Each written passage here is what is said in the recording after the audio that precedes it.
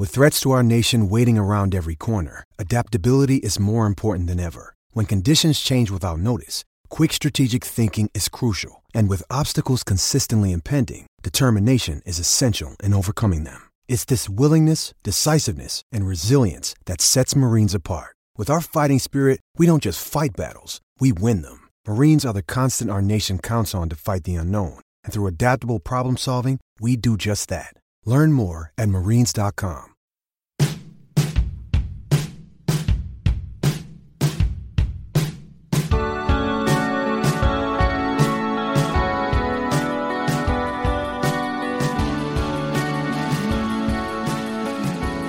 Welcome back, everyone. This is the Bless You Boys podcast. We're recording Tuesday, April 24th. BlessYouBoys.com is your home for all things Detroit Tigers baseball on the SB Nation platform. Right now, to just get this out of the way at the beginning, we'll just ask that if you can support the site and the podcast as one of our Patreon patrons, we'd greatly appreciate it. You can head over to www.patreon.com/BlessYouBoys and donate there at levels from $1 up to whatever you can manage. Anything $3 or above will unlock some special features there, and we are planning to do a special podcast with our esteemed site manager, Rob Rojacki, at some point in the very near future, and that will show up only on the Patreon page. So that's basically the housekeeping. I'm your host, Brandon Day. With me is writer, author, editor extraordinaire Ashley McLennan. How's it going? I don't think I have enough titles. You probably have more than that. Something. I almost paused because I was like, oh, I missed something there probably. They're probably writer, author. No, that's most of them. Knitter. I am knitting a fancy wrap right now. Oh, yeah. Is this going to be available on your Etsy site? Oh, Christ, no. The amount of time this is going to take me to make, I am keeping this for myself. I know. It's like, well, I'm putting it out there, but it'll be $400 because it took me 20 hours to do or whatever. Yeah, no, this is going to take forever, so... Yeah.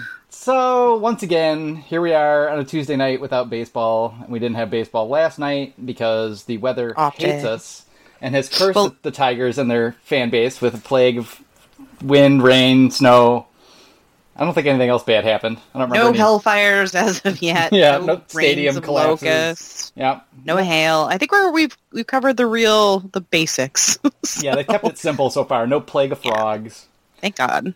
But yeah, it's just been weird. Like, it's just hard enough to get into the rhythm with a team that you know isn't going to be very good, and then to have the schedule. This wasn't even the only one. The game was canceled in Baltimore today. Yeah. It was raining in Cleveland for the Cubs Indians game. It didn't look very pleasant over there.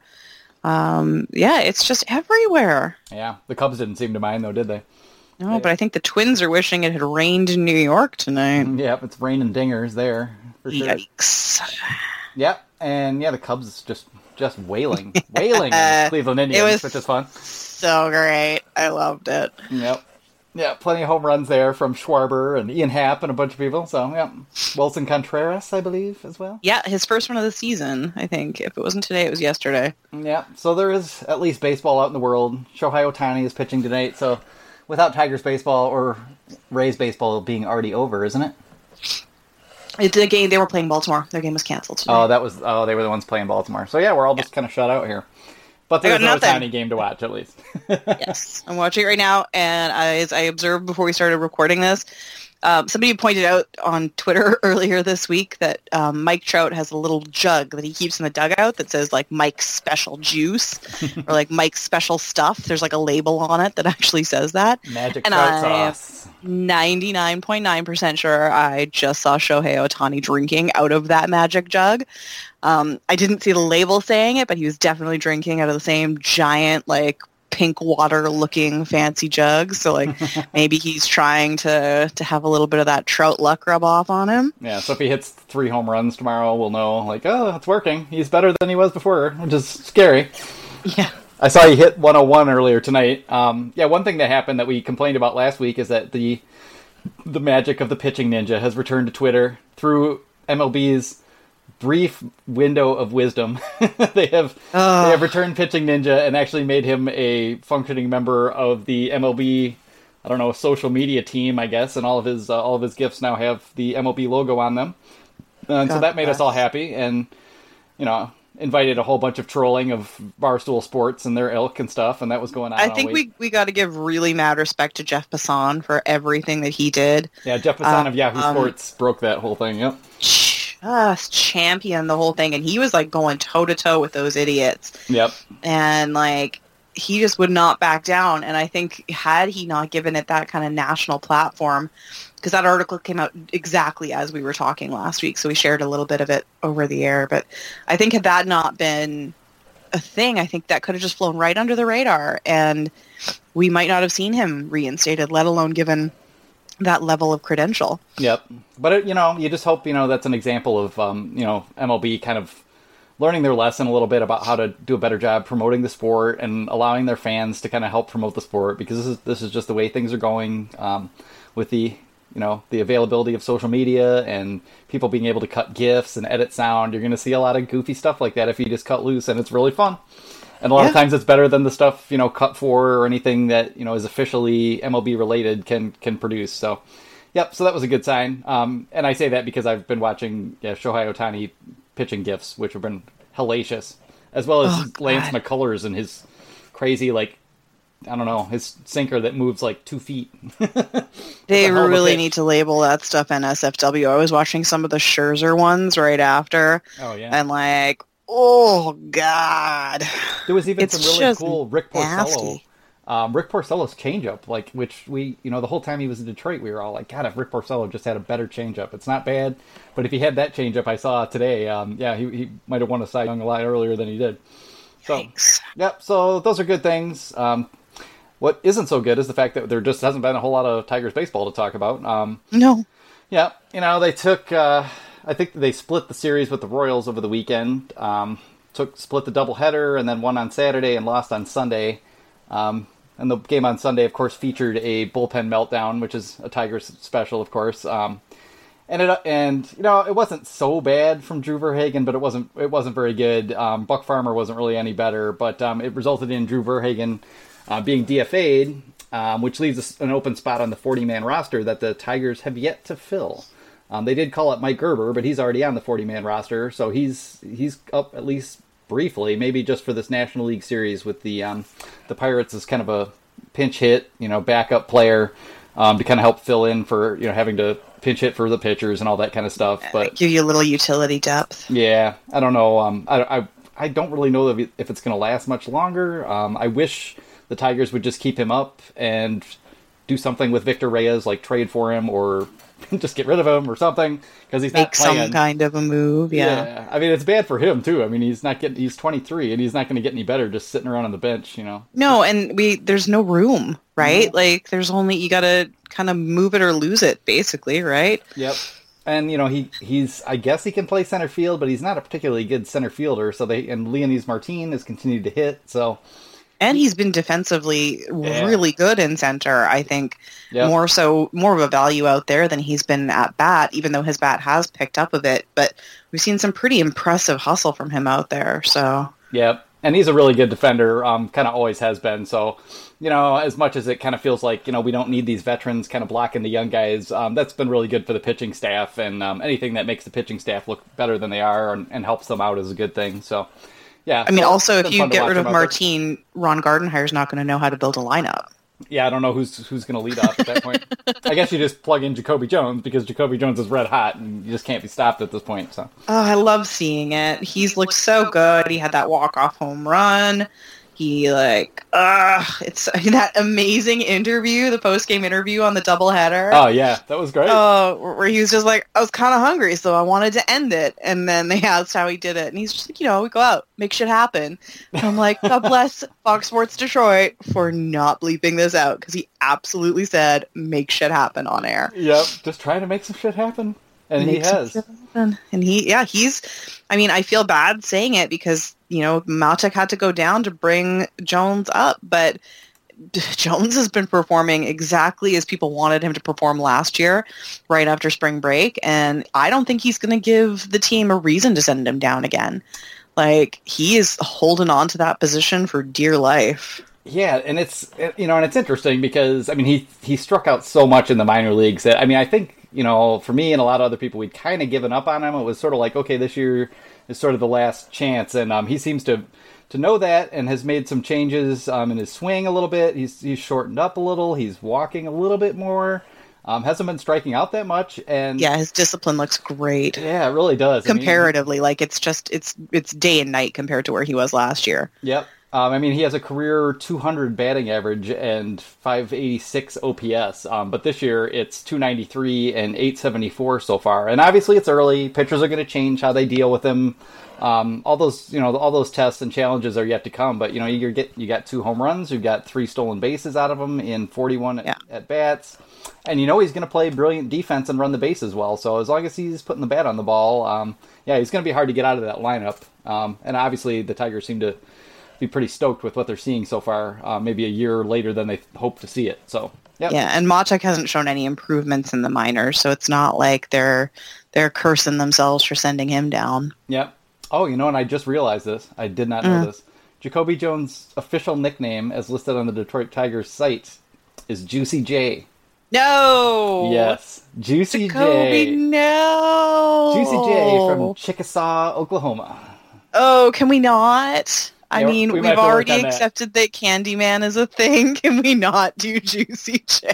I know. Candyman at least is better than Candy. I was really afraid it was going to be like, they're just going to call him Candy. But I just like that he posts the candy emojis for himself. Yep, so you can't really argue it. Yeah. Oh, bless him. Every time he has a big hit, for those of you who aren't on Twitter, yes, he posts various candy emojis.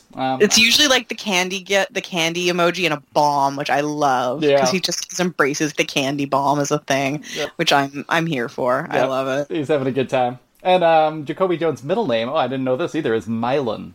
Mylon? Mylon. That is fascinating. That's not a real name. Yeah, that's how we ended up with Juicy J, I guess. Everybody was like, well, we can't use the middle name for anything. We're just going to... Yeah. So Juicy J... did really well on 420, which made us all laugh because of his previous weed suspension. He, had the game winner that day. But, yeah, it's just been super fun to watch. And, it's just, you just don't know going into a season like this, like, if the team is even going to be entertaining. And so far, they've done everything possible to at least be entertaining. And we greatly appreciate it. Thank you. Now, if we can just get some decent weather. Yeah. Yep. So, Drew Verhagen got DFA'd. That's not a big shock. I know some people kind of thought I was maybe a little bit hard on Drew Verhagen in the preseason, but he just hasn't really ever shown anything consistently with his command, especially. He did strike out more guys this year, so I don't know. You never know. There might be something coming around there with his with a new slider, but he needs to be in the minor leagues and to continue to work and try to find some way to keep his command straight. So he's out of there. Yeah, I think Gardenhire had a couple comments about that, something along the lines of, we really like him, but he hasn't been doing well. So we're kind of at a position where we got to start getting rid of these guys who aren't working. Yeah. And I kind of like that, actually. I like that the team, even though they know they're in a rebuild, isn't like messing around leaving guys up that shouldn't be there. Yeah. Like, there are a couple more guys I wouldn't mind seeing kind of go the way, but yeah, for sure, it's nice to know they're not just going to be like, well, we're here to lose anyway, so we might as well just leave these guys up embarrassing themselves. Yeah, especially the guys who are a little bit older and probably aren't really part of a future rebuilt contender. No, and how many seasons has Verhagen had to prove himself? Yeah, I think we drafted Drew Verhagen in 2012. I know he's 27 at least, so... And, he's had some surgeries and injury issues and stuff, but he's a couple years removed from that. So, if he can't get it together this year, I think, probably odds are slim that he ever will, if not already gone. So, yeah, it kind of is what it is there. The Tigers obviously have liked him and shown a lot of faith in him. So for them to make this move, I think you're right, kind of does show that they're a little bit more, they're just going to be a little more proactive with things this year. They didn't wait very long for Mikey Matuk to struggle before they were like, nope, we're trying someone else, so... No, and that's great. As much as I'm a Matuk fan, I'm also a fan of seeing the team win games. Yep. So yeah, and seeing young guys get a shot, and yeah, and Jones hasn't disappointed since he's come up. And I think had he floundered, they would have been like, well, let's maybe give Reyes more reps. Let's do this. I think they would have just tried continually slotting guys in there until they found something that fit at least a little bit better. Yeah, because for a rebuilding team, they don't really have a lot of space on the roster, and it's sort of cramped our style, I think, a little bit. So, yeah, if you're in left field or you're one of the kind of last 2 or 3 relievers up in the bullpen, you're not in safe shape at all. You need to perform, or they're just going to kind of move on from it. And maybe that's a reflection of the fact that there's going to be a lot more pressure from young guys coming up. Maybe even later on this year, but especially next year. And so anyone who's above AA right now probably needs to start proving something, or they're going to get, shuffled aside as some of the, the pitchers at Erie, like some of the relievers, Matt Hall, John Schreiber, those guys, could probably pitch in the major leagues already. I don't know if the Tigers will rush them up later on this year, but there's just too many guys who need a shot now. Mike Gerber needs a shot. He's 25. He's probably not going to get much better hitting minor league pitching. Probably the same is true for Kristen Stewart. Dawel Lugo maybe needs a little more time, but yeah, those guys are going to start pushing their way up. So yeah, I like that they've been pretty proactive so far with that. So, but yeah, I don't know. There isn't a whole lot else to say about the Tigers, unfortunately. Like, we just can't seem to get some consistent games in here. I guess we can talk about the Blaine Hardy starting pitcher show. Yeah. I know some people are very, very excited about Blaine Hardy, who has put together 3 dominant starts in a row for the Toledo Mud Hens. And I think, this was just to kind of fill a void where they only had 4 starters for a little while, but he's kind of taken it and run with it so far. I mean, good for him. Mm-hmm. Like, I don't particularly agree that we need to bring him up and rush him into a starting role for the Tigers. Yeah. But I think that there was even a spot, yeah. Yeah, well, that he's learning to become that long relief guy in a different way. Mm-hmm. Like, a guy who can go 3, 4, 5 dominant innings in the minors can be a 3-inning long relief guy for you in the majors. And I'm intrigued to see how that goes, because he isn't on the 40-man right now, is he? Blaine is not. No, he was actually DFA'd. That's right. They designated him in late March and really surprised us, because we didn't hear about it until he'd cleared and was back with the team.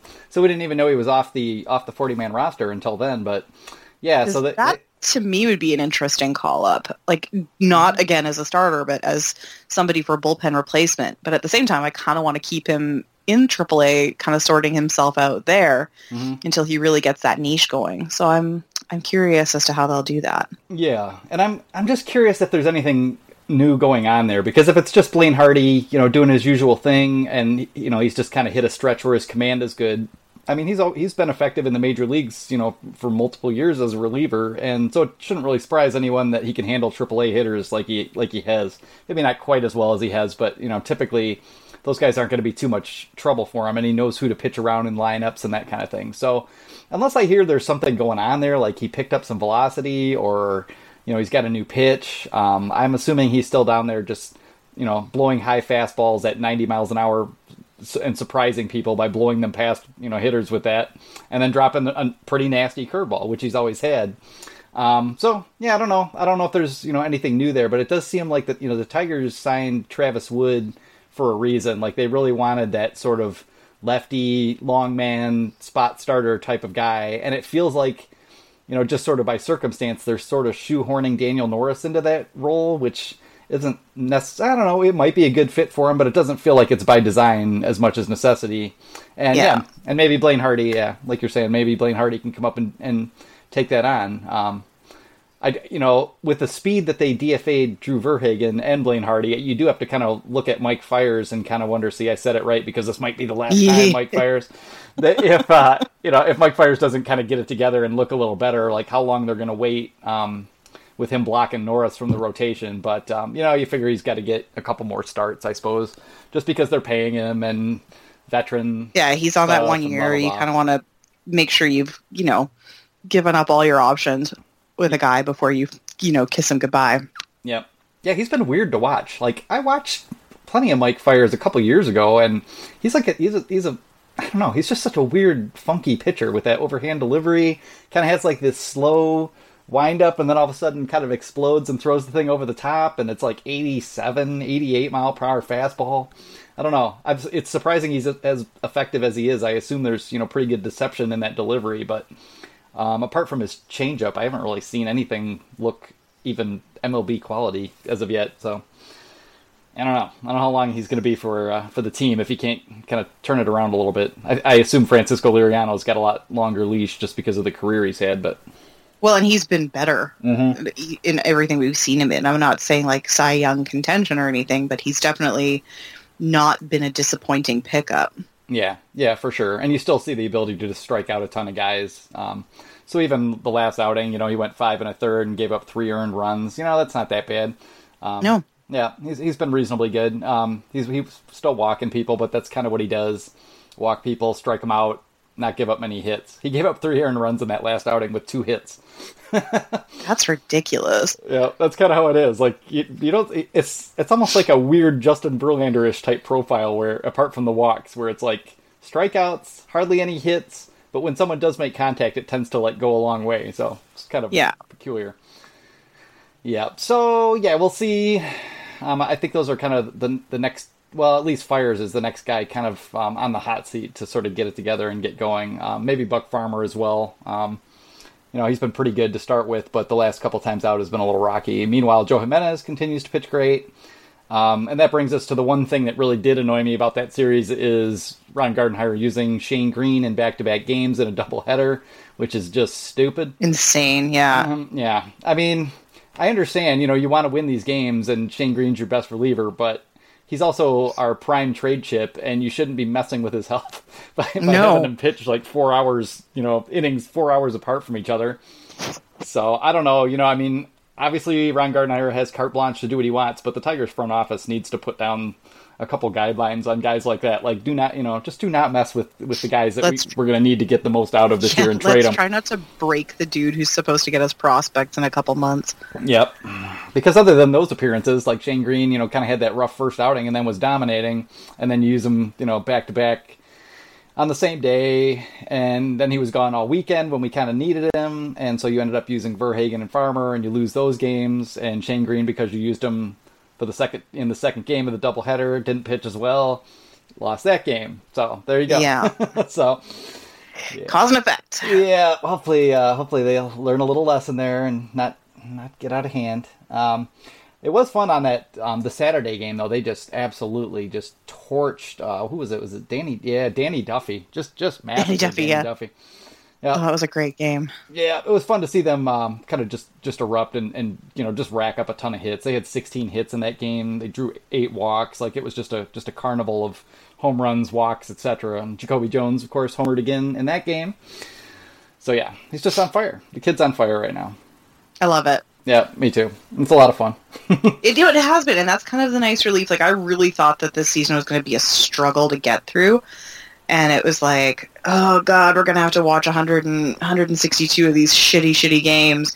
But you know what? They're keeping it interesting. They're establishing pretty early on that there are still plenty of guys on the team that are going to be fun to cheer for. Yeah. And I'm into it. I'm here for it. Yep. And because we've missed so many games with postponements, I'm actually, desperate. I'm actually, craving Tigers baseball right now, which was not a feeling I expected to have too often.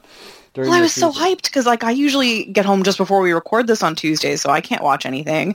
But my other plans canceled, so I'm like, oh, yeah, I can get in some of the game. This is going to be awesome. And rain delay. Yep. Here we go again. Yep. Yeah. And, other than that, I guess the best thing to talk about is, Miguel Cabrera's looked very good. Like, we're still waiting for him to start lifting a few more balls out of the park, but other than that, I think he's hitting 300 with an 855 OPS. He's looking great. Nick Castellanos has looked good. Jeimer Candelario has looked awesome, and, maybe he's a little more than we thought we had in him in the power department. We super won that trade. Yep. Oh, that's a huge win. I believe Justin Wilson pitched again tonight. He did. He didn't look bad either. Yeah, but didn't he have a 6-7 run lead? He had a 7-run lead going into that inning. They were like, okay, so it was it's safe. Pretty safe buffer to use him in that particular situation, but he didn't look bad. So, I mean, that's something. Yeah.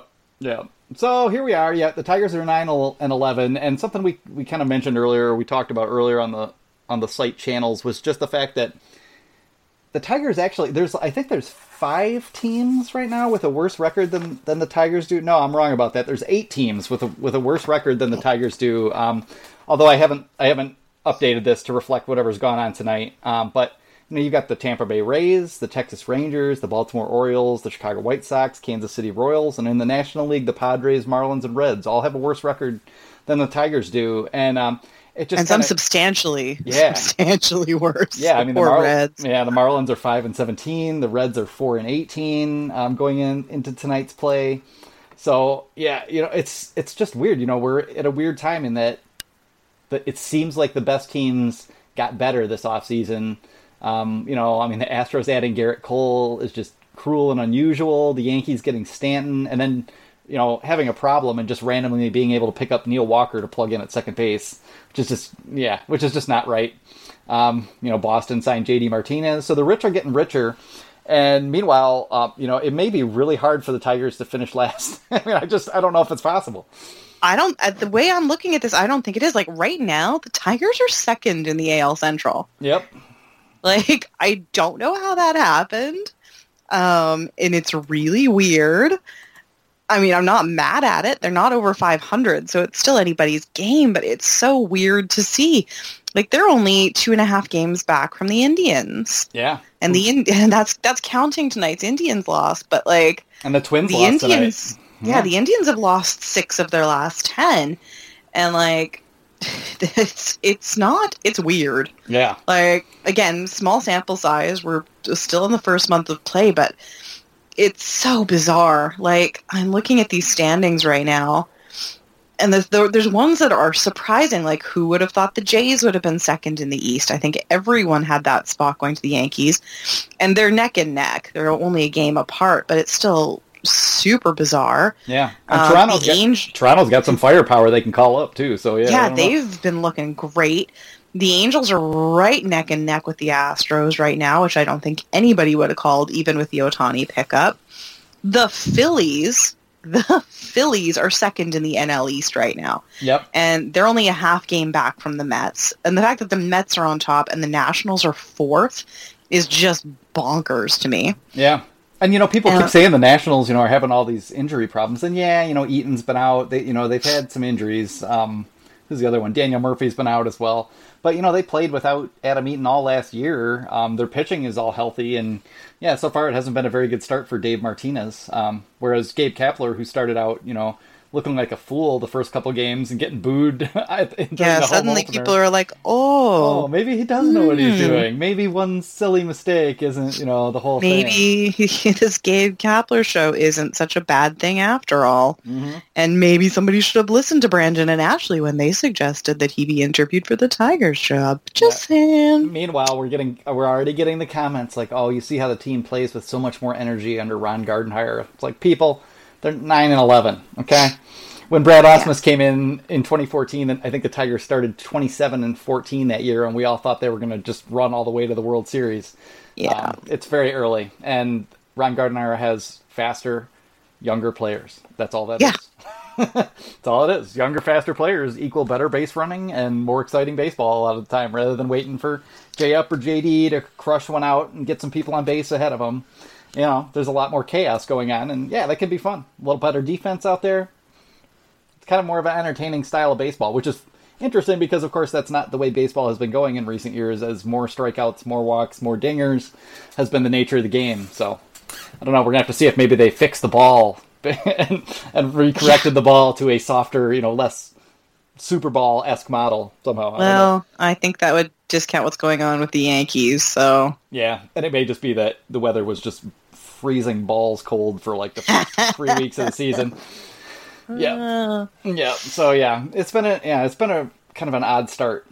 But maybe especially that's just from covering the Tigers and just having it all be so odd. Like, with all these postponements and like, is the game today? Is it going to be tomorrow?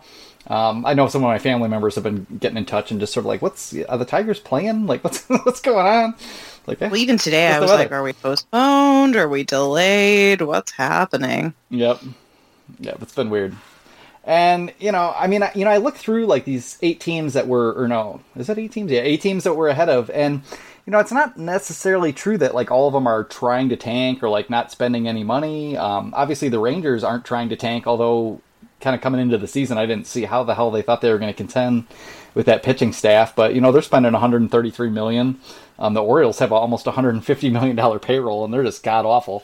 And I don't think anybody is surprised by that fact at all. So no, it's terrible. They're going to trade Machado at the break 100%. Yep, and they're going to get very little compared to what they could have got this offseason. Yeah, it's going to be a mess, but he's going to end up on a contending team, and it's going to be really interesting. Yeah, and it'll be interesting to see if they just go crazy. Like, because that's kind of what they need to do. Like, they're going to lose all these guys, and they're going to have Kevin Gausman and Dylan Bundy as 2 good starting pitchers on that roster. Oh, they should move everybody they can. Yeah, they need to just go whole hog, but they won't because the Orioles are just weird and do things in their own bizarro fashion. So, honestly, right now, I'm mad at the Rays for not trying to move guys like Archer, Harder, and Colomé, and even Kiermaier, who is hurt again and out until he had thumb surgery. He jammed his thumb. He's out until July. Something about fun outfielders, like where they just get hurt no matter what. Like yeah. But I mean, I look at that and like you can't even say that they're tanking because they didn't move everybody they possibly could, and I don't think that they're trying to lose the way they are. Yeah. It's those really close, tight games, and like 1-run leads, 1-run losses. And there's tons of those, which the Rays are notorious for. But like you have a guy like Kiermaier, who was batting leadoff for most of the beginning of the season, batting like 0.50, like fucking nightmare. Yeah. And so I mean, you can't control stuff like that. That's not a tank. You're not asking a professional player to go out there and be that bad. It just happens. Yeah, so, and because the Rays owner is just such a ridiculous spendthrift, I guess that's kind of what it comes down to. They're not trying to tank. That front office isn't trying to tank. I mean, they traded Jake Odorizzi and Steven Souza. Is that right? Steven Souza Jr., Evan Longoria. Oh, well, yeah, obviously Longoria. But it's just kind of like whenever they're coming up to it, like, okay, we can't let this guy get into his last year before free agency. Like, we've got to try to max value before then. Yeah. And they let guys like Alex Cobb walk. They let guys like Logan Morrison walk. But, I mean, Logan Morrison came out just this week, and he's like, nobody on that team wants to win. And I'm like, oh, Lomo, maybe never speak. Yeah. But, like, I don't know. It's... So that's the thing. Like, how many of these tanking teams are actually tanking? And how many... If you look at a team like the White Sox, I don't think that they're trying to tank. I think you have a team that's made up of a couple guys who are past their prime and a bunch of really young kids that haven't figured their stuff out yet. Yeah. And that team is on the verge of being crazy good. And maybe. I don't know. I'm not that impressed, honestly. I know that's what everybody says. I'm probably the outlier and like totally wrong, but I just can't get past the fact that they traded Chris Sale, Adam Eaton, Jose Quintana, Todd Frazier, all these guys, and they couldn't win with them. And now we're supposed to buy the Yohan Moncada, Michael Kopech, Lucas Giolito, Eloy Jimenez, it's going to all be different. I mean, I don't know, maybe. They should at least get back to... We'll come back in 2 years when, Sports Illustrated is like... Yeah, exactly. The White Sox, your 2022 World Series champions, and we'll figure it out. We'll see who was right then, Brandon. Exactly. A little picture of me like, oh, look what this guy said on this podcast 2 years ago. We'll have it recorded. It's just here forever.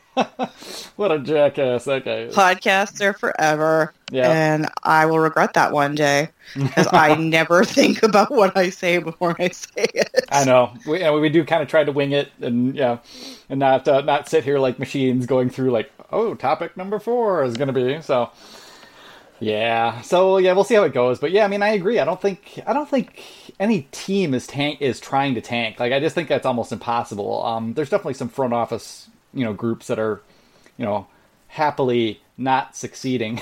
Yeah, I think there's only guys that aren't going to go out there and spend in the off season if they don't see a win coming their way.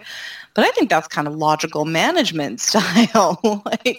What are you supposed to do? Go out and spend $100 million every off season just to try to maybe hit third in your division? Yeah, that's true. But I do think there's some middle ground. Yeah, I mean, I understand. Like, certain teams, like, there's just no point, trying to, like, drop $40 million on two big-time free agents that are going to tie up your payroll for 5 or 6 years. I think a lot of teams are playing a long game as opposed to tanking, is my take on it. Yeah. Yeah, that's probably the case. Although there are certainly, some, pretty deadbeat owners out there, too, who I don't want to let off the hook, Looking at you, Oakland and Pittsburgh and maybe Tampa, although they've been better in recent years. I think their ending payroll last year was $100 million, which for them is, kind of... I think it was like 77. Like, let's not get carried away. Nah, I looked it up. By the end of the year, it was 100. I don't know if they made some deals or whatever. Yeah, I looked on Cott's contracts. Sorry, it sounds like I'm taking this all off my head, but no, I'm staring at a sheet of paper with official-looking data in front of me. But their opening day payroll this year was $76 million, so maybe that's what you're thinking of, yeah. Oh, yeah. No, you're right. Yeah. So, I don't know. They spent some money along the way last year. Maybe that was just, the fact of... And maybe that's an expression of the fact that they needed, someone like Evan Longoria, Sousa, guys who are making a little bit more money to kind of go. But, yeah, in general, like, yeah, I don't really see, like, the huge tanking situation going on. I just see the teams not really trying to win so much. And, if that changes in a year or two and they end up winning, I guess they'll be proven right, eh? Yeah. I just wanted to say A. A? You just want to say A? You want to make fun of me for being Canadian, Brandon? No, that's a sign of respect for your fine nation.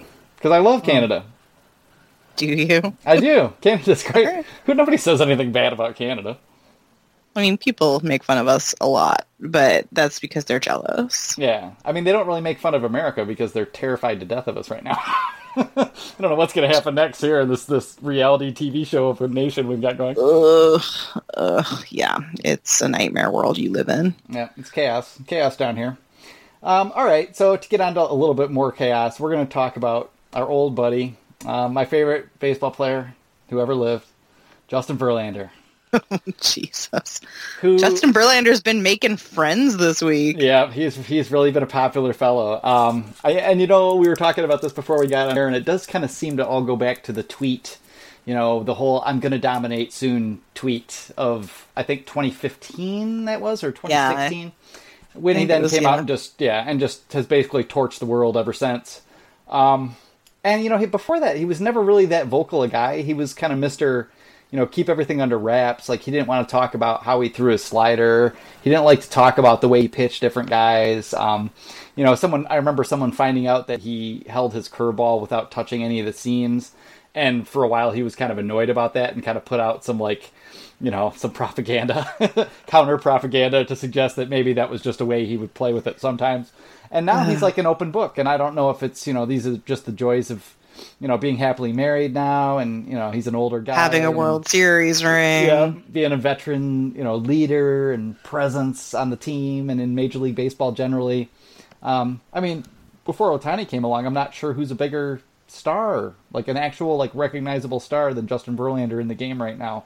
And partly that's because he married Kate Upton and that whole story and all that. But he's also kind of just had this longevity as kind of the greatest old school, horsiest horse, left on the course, as all these guys go out throwing 5 innings nowadays. So, I don't know. I don't know what's changed for him, but he's definitely been more vocal. And he got into it a little bit this week with Tim Anderson of the Chicago White Sox, who, to his credit, is kind of an irritant, and broke up Justin Verlander's no-hitter, I think, in the 5th inning on Friday. Yeah, I don't think you can get real excited about a no-hitter in the 5th inning. Yeah. And I say this as somebody who will get excited about a no-hitter in the 5th inning. But as a pitcher, you can't. Yeah. And I say this also as somebody who still has not forgiven Gerard Dyson for bunting in that Mariners game last year. Oh, yeah. Where Justin had a perfect game going. Yeah. That was infuriating. Yeah. But even that, from a baseball perspective, hey, you're trying to win. It was so close. You have to try to win until the very end. I don't know. I think that it's stupid, the idea that you should let an opposing player who just happens to be having a dominant outing, win it. Sure. Doesn't that take away from a person's no-hitter or a perfect game to know that the guy's letting them win? For sure. And before we go too far, I agree with that, and so does Justin Verlander. That wasn't what annoyed Justin Verlander.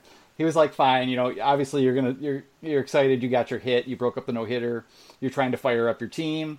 He did say that, but it was then that Tim Anderson, I believe, stole second base on a 3-0 count where Verlander walked, what's his first? I think it's Omar Narvaez. And basically Tim Anderson took off towards second like he was stealing the base and was clapping it up like he'd stolen a base. And that apparently started to tick Justin Verlander off.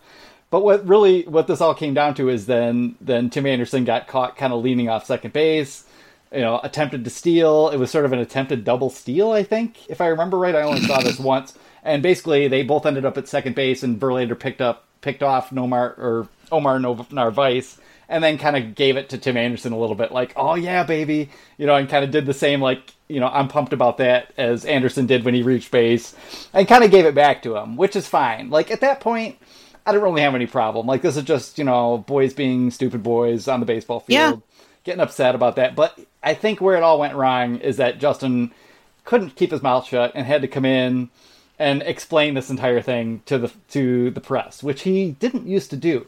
He used to be Mr. like, oh, that's just baseball. We'll leave it on the field. It is what it is. Yeah, but okay, here's his quote. So he says, regarding Anderson's exuberance when he stole, or sort of didn't actually steal second base. All right, so he's stealing 3-0 in a 5-0 game. That's probably not such great baseball. I don't know. Maybe it is. Maybe it isn't. I don't know. But he celebrated that, though. And it's like, hey, I'm not even worried about you right now. The score is 5-0. I'm giving the high leg kick. I know you can steal. If I don't want you to steal, I'll be more aware of you. But I'm just trying to get this guy out at the plate with 2 outs. So he goes through that. And then after Verlander and Anderson kind of like talked whatever smack they talked to each other, he said, well, hey, I'm just very thankful he gave me an out. And that's what I said, and he didn't like it. But hey, that's not my fault. That's his fault. I'm not going to let the situation dictate what I do out there. I'm going to slow everything down, and that's what a veteran does. He sees the game, he plays the game, and he plays the game, wait for emphasis, right way. The right way. Drink. Drink. That's where it all goes wrong for me. And I cannot back Justin Verlander on that. And it's, that's where he kind of loses the plot for me. Play the right way. I'm so sick of the right way. Yeah, I mean, however you play baseball best is the right way for you, and it may be different for everyone. Like stoic guys, there's exuberant guys, there's guys who take offense to everything, there's guys who never even notice what other players do. And at this point, and we know, Justin Verlander's a red ass. Like, this is the way it's always been. Like, and Max Scherzer, same way. There's plenty of guys like this, but they don't say it. Like, that's to me, all that is fine on the field. Like, I like emotion. I like anger. I like guys getting charged on the mound. I love all of it. But what I don't want to hear is someone come off the field and then try to justify themselves, in some kind of rational context that doesn't have anything to do with the heat of the moment. Because you just sound like an idiot. And that's what Justin Verlander sounds like here to me is an idiot. Being pissy with Tim Anderson. And Tim Anderson is kind of an irritating type player. That's sort of the way he plays. He's got a little bit of like Ian Kinsler in him.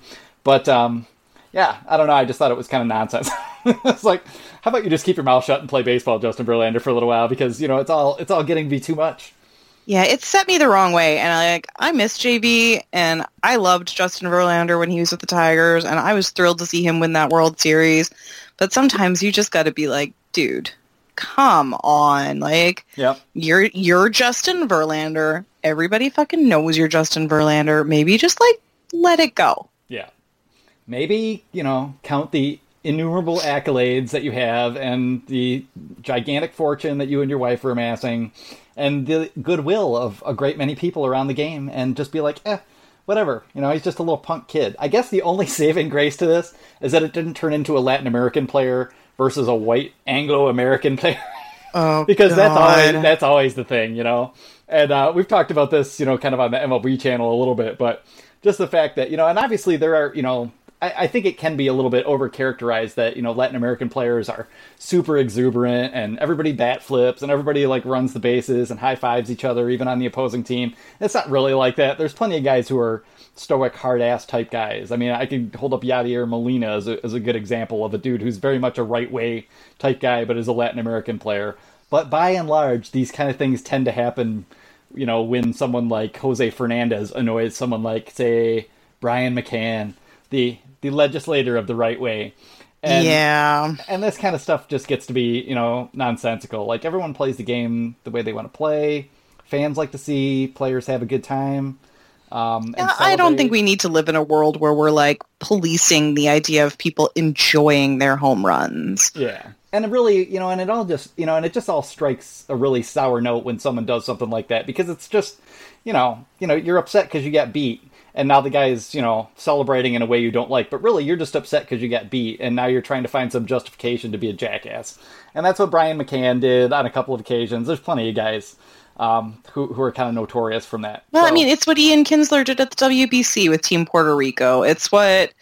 Well, maybe. I don't know. I was a little... Oh, it was the right way discussion. I know. You shouldn't even bring it up under those terms. I agree. Although I understood what Ian Kinsler was trying to say, which is just that he doesn't mad about other people. He was just saying, if I play this way, it's okay. If I want to play this way, it should be okay too.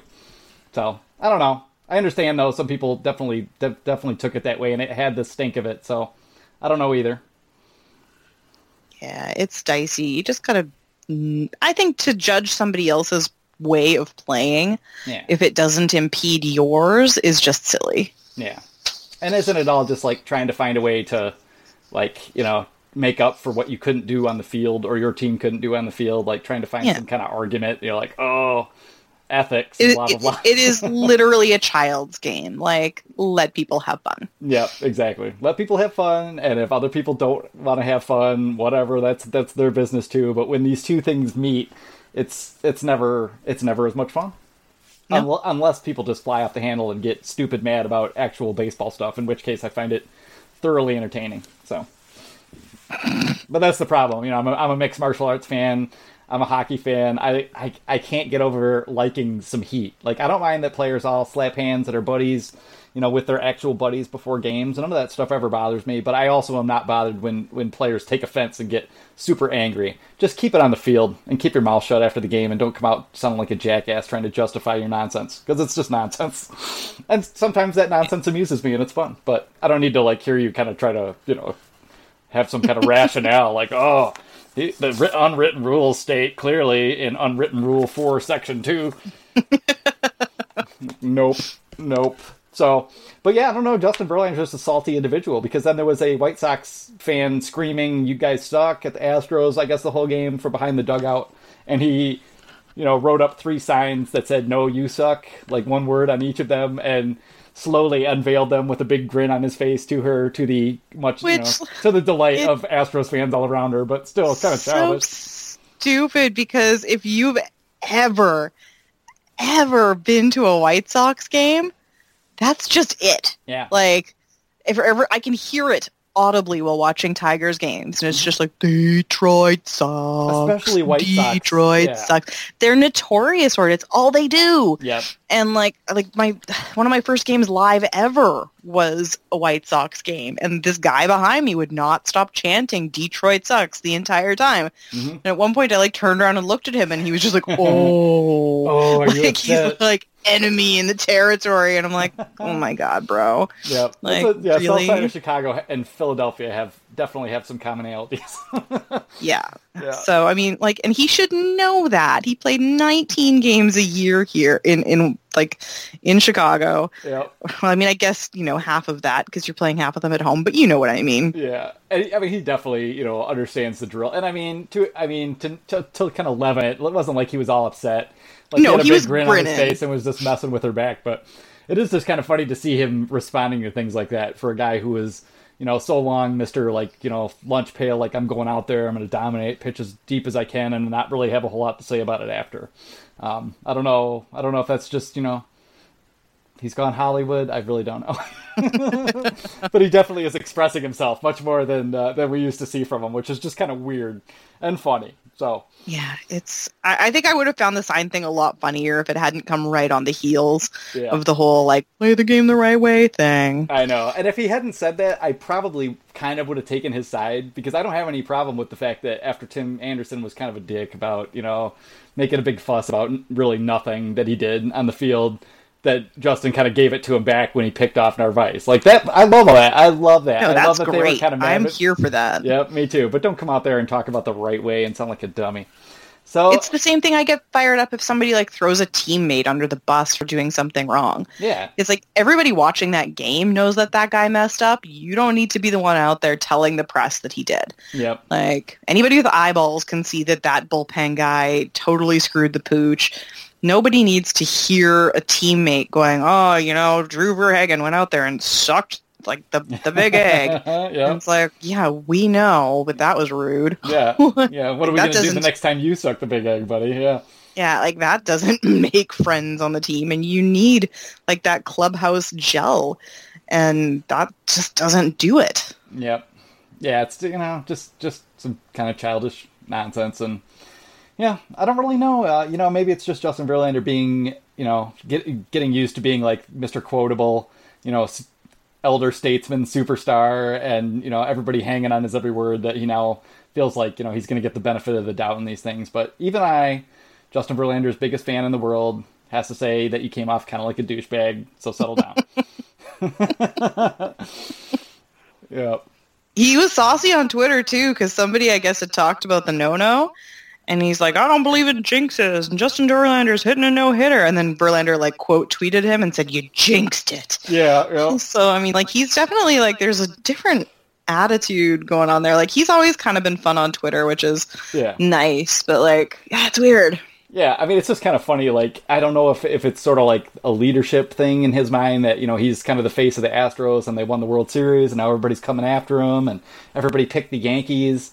Not the smart people, but, like the typical, like, baseball writer, East Coast bias morons who all think, like, oh, the Yankees got Giancarlo Stanton. How could they lose now? Like, Giancarlo Stanton is, one of the top 5 players of the game, which he isn't.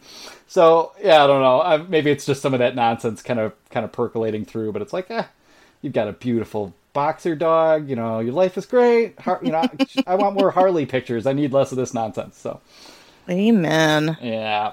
More Harley Upton, less being stupid. Please.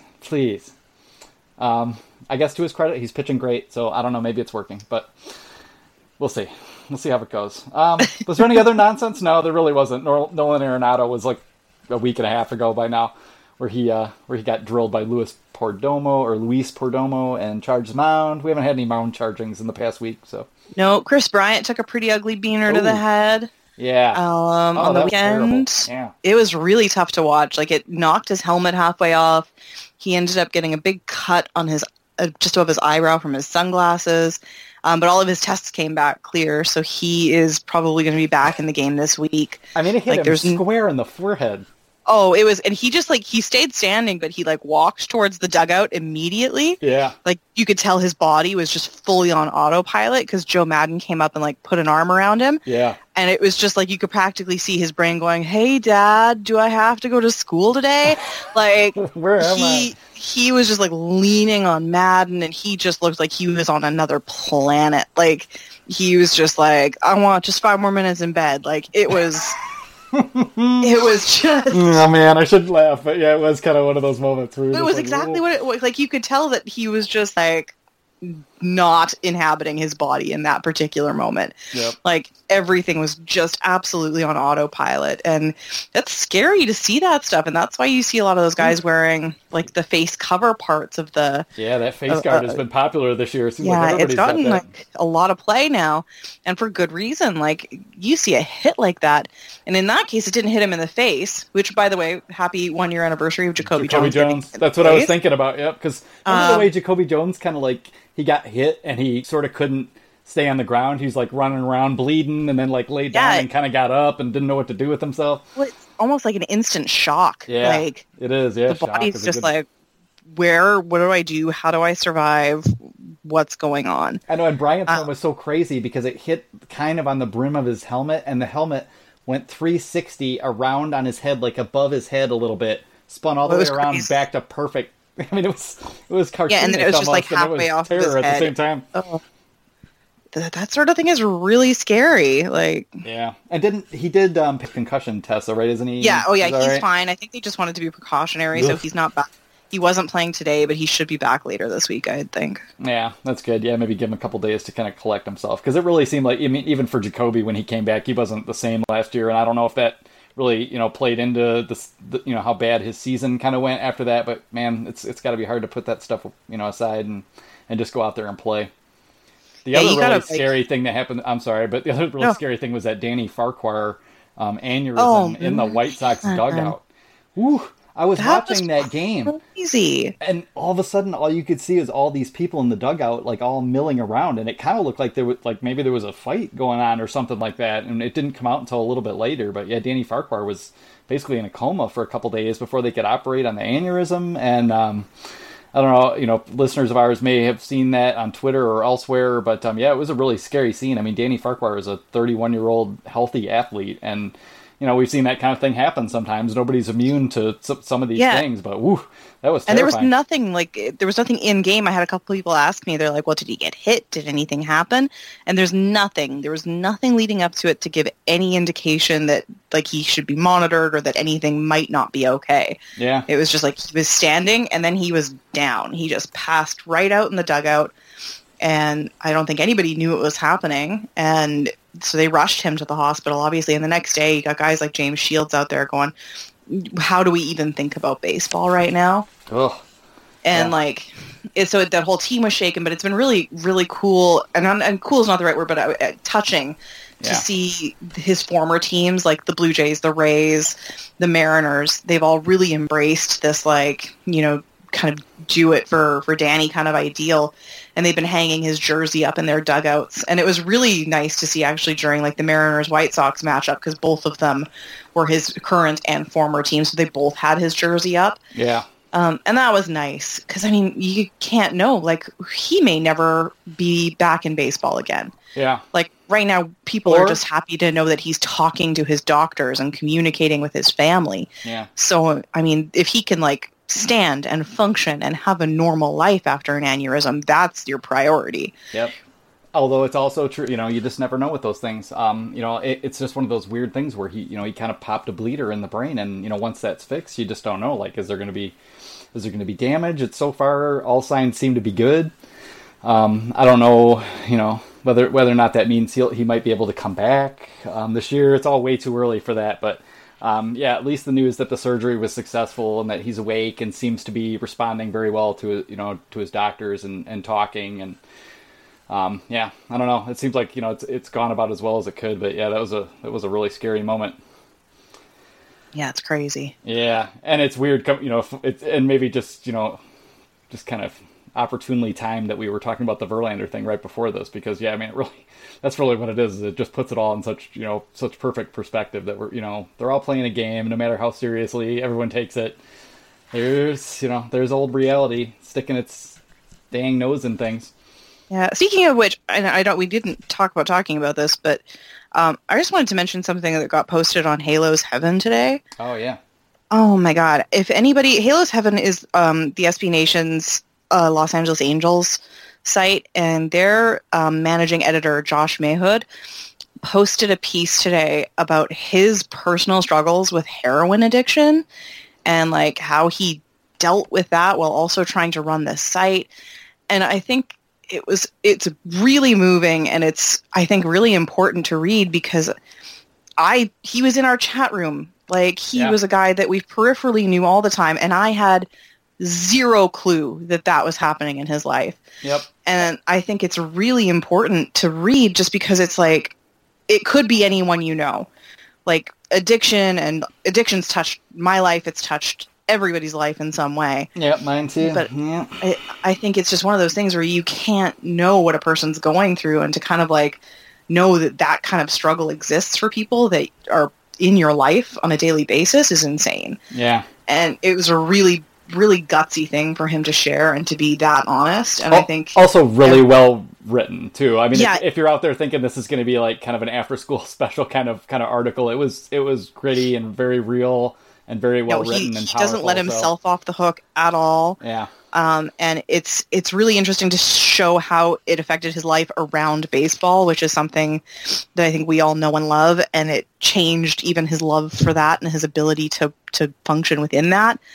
And so I think if you can handle it and if you're okay reading stuff about addiction and drug use, that it's really worth heading over to Halo's Heaven and reading that piece, because it's something else. Yeah. Yep. That was a slice of raw honesty that just kind of interjected onto a baseball site that you don't come across very often anywhere. So yeah, it was a heck of a piece. And I mean, obviously we all wish him all the best, and it's an ongoing lifelong struggle. So I mean, obviously he's not fixed, but he's on the right path now, and that's a really, really positive thing to know. Yeah, and obviously, I don't know what the situation is in Canada, but in the United States, opiate addiction has just gone through the roof over the past 10 years. I mean, we kind of went from cocaine, crack in the 80s to there was prescription drugs in the 90s, and then kind of the methamphetamine boom, and now, over the last decade, so many opiates have taken so many lives around the country, that it's also super relevant just as a larger societal issue that is affecting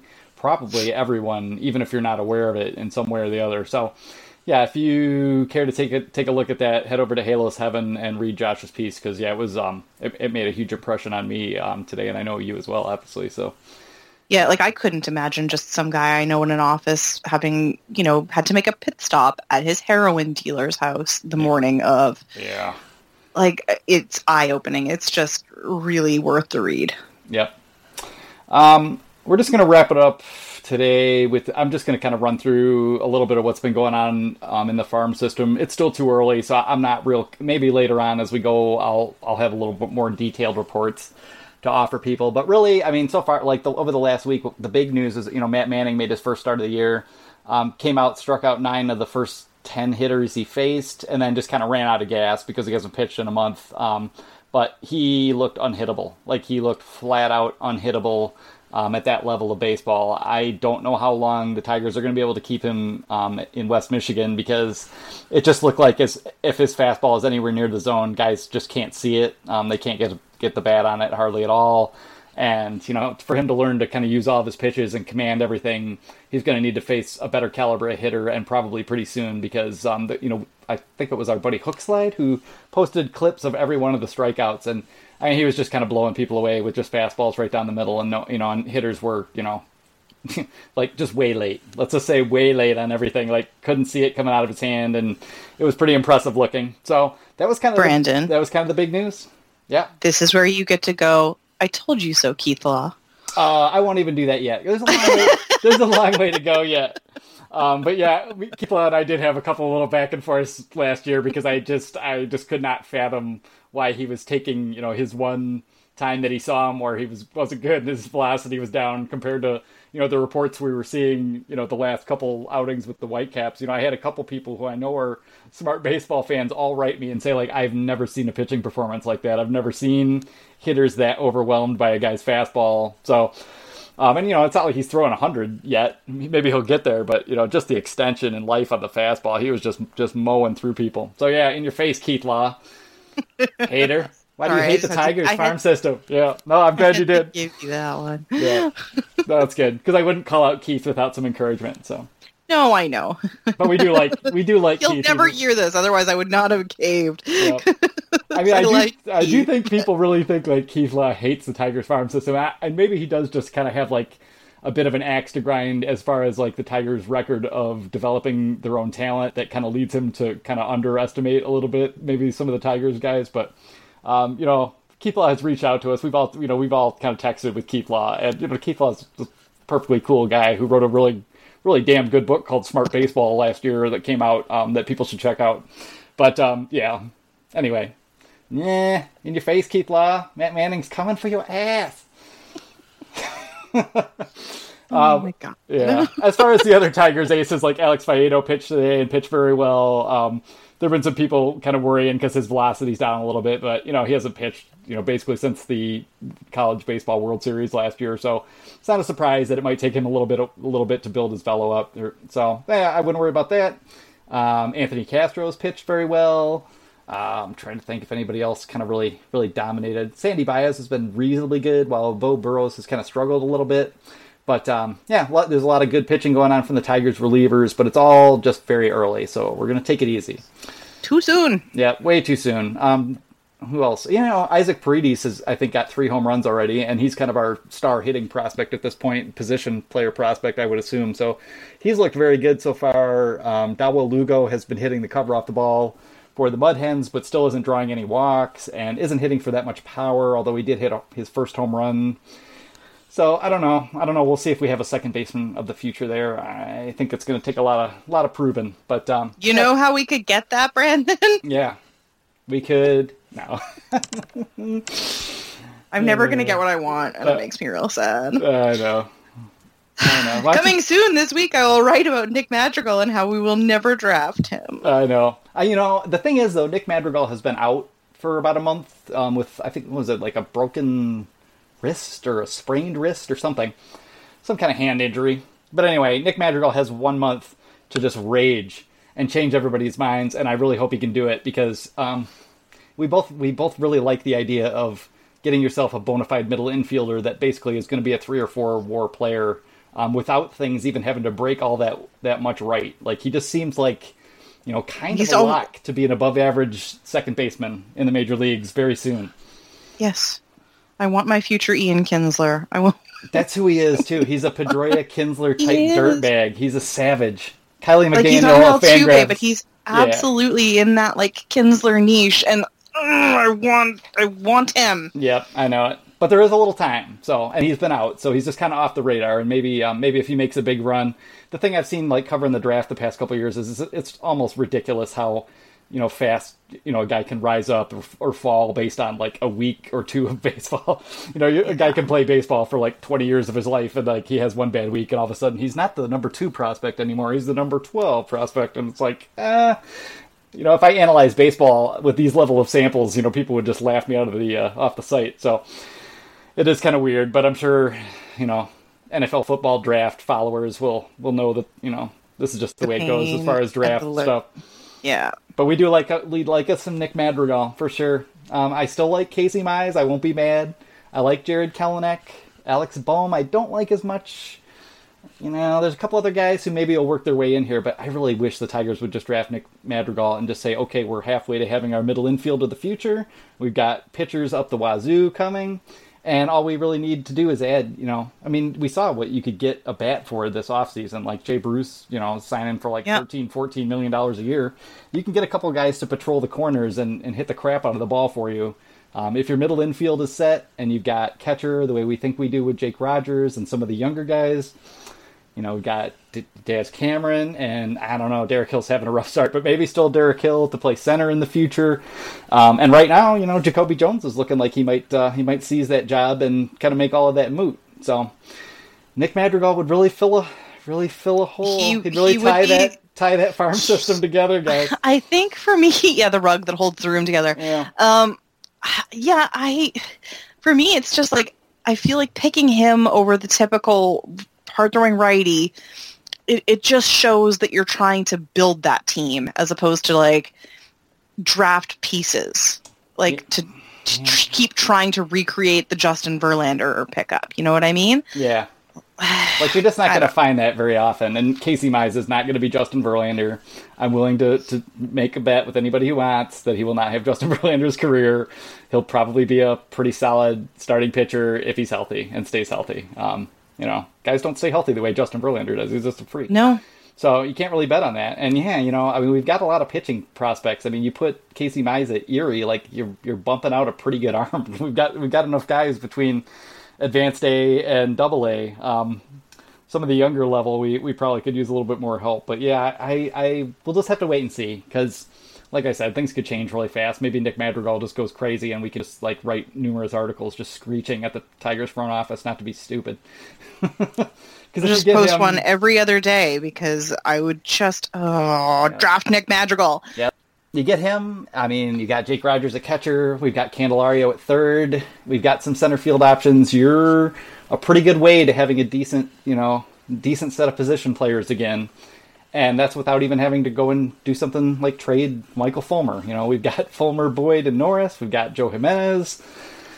And there's a ton of arms coming. So yeah, if they could just get that, get that middle infield set and let those arms kind of feed into the system as they will, they might be in pretty good shape within 2-3 years and able to spend and start pushing toward the top again. Yeah. So, but yeah, all right, we'll see how it goes. I'm sure there'll be plenty of time. They're not paying for us for these opinions, Brandon. We don't know anything. I know the Tigers know everything. The Tigers are all wise. At least Chris Fazio maybe is, so. Oh, Lord. Yeah. All right. Well, we're going to wrap it up there with our Nick Madrigal sadness. We're just ending on a real high note now. Yep, exactly. We talked about heroin addiction and the drafty we're probably not going to get. Yeah, I want you all to go out and read Halo 7 and read A Sad Tale of Heroin Addiction and then watch copious video of Nick Madrigal until you're ready to weep. These are your Happy lessons. Wednesday, everyone. Yeah, enjoy a doubleheader of Tigers baseball on Wednesday afternoon. Yeah, and it'll be Tigers Pirates baseball, which is of course like the most irritating brand of baseball possible. For some reason, the Pirates play it. PNC. I know, I do love PNC, but man, the Pirates play an irritating brand of baseball. Yeah, Always tough. So, yep. So that should be fun. So, all right, I'm gonna do the Tigers SRD podcast over on that with our buddy Roger Martin and Chris Brown on Thursday. I believe Rob Jackie and I are going to record the Patreon podcast next week, and of course, Ashley and I will be back at our normal time. You can find Ashley at 90 Feet From Home on Twitter. You can find me at Fiscadoro74 on Twitter, and you can follow us, of course, and read all of our magical content at BlueLashyBoys.com. Ashley, have a good week. You too. Talk to you later. Bye. Bye.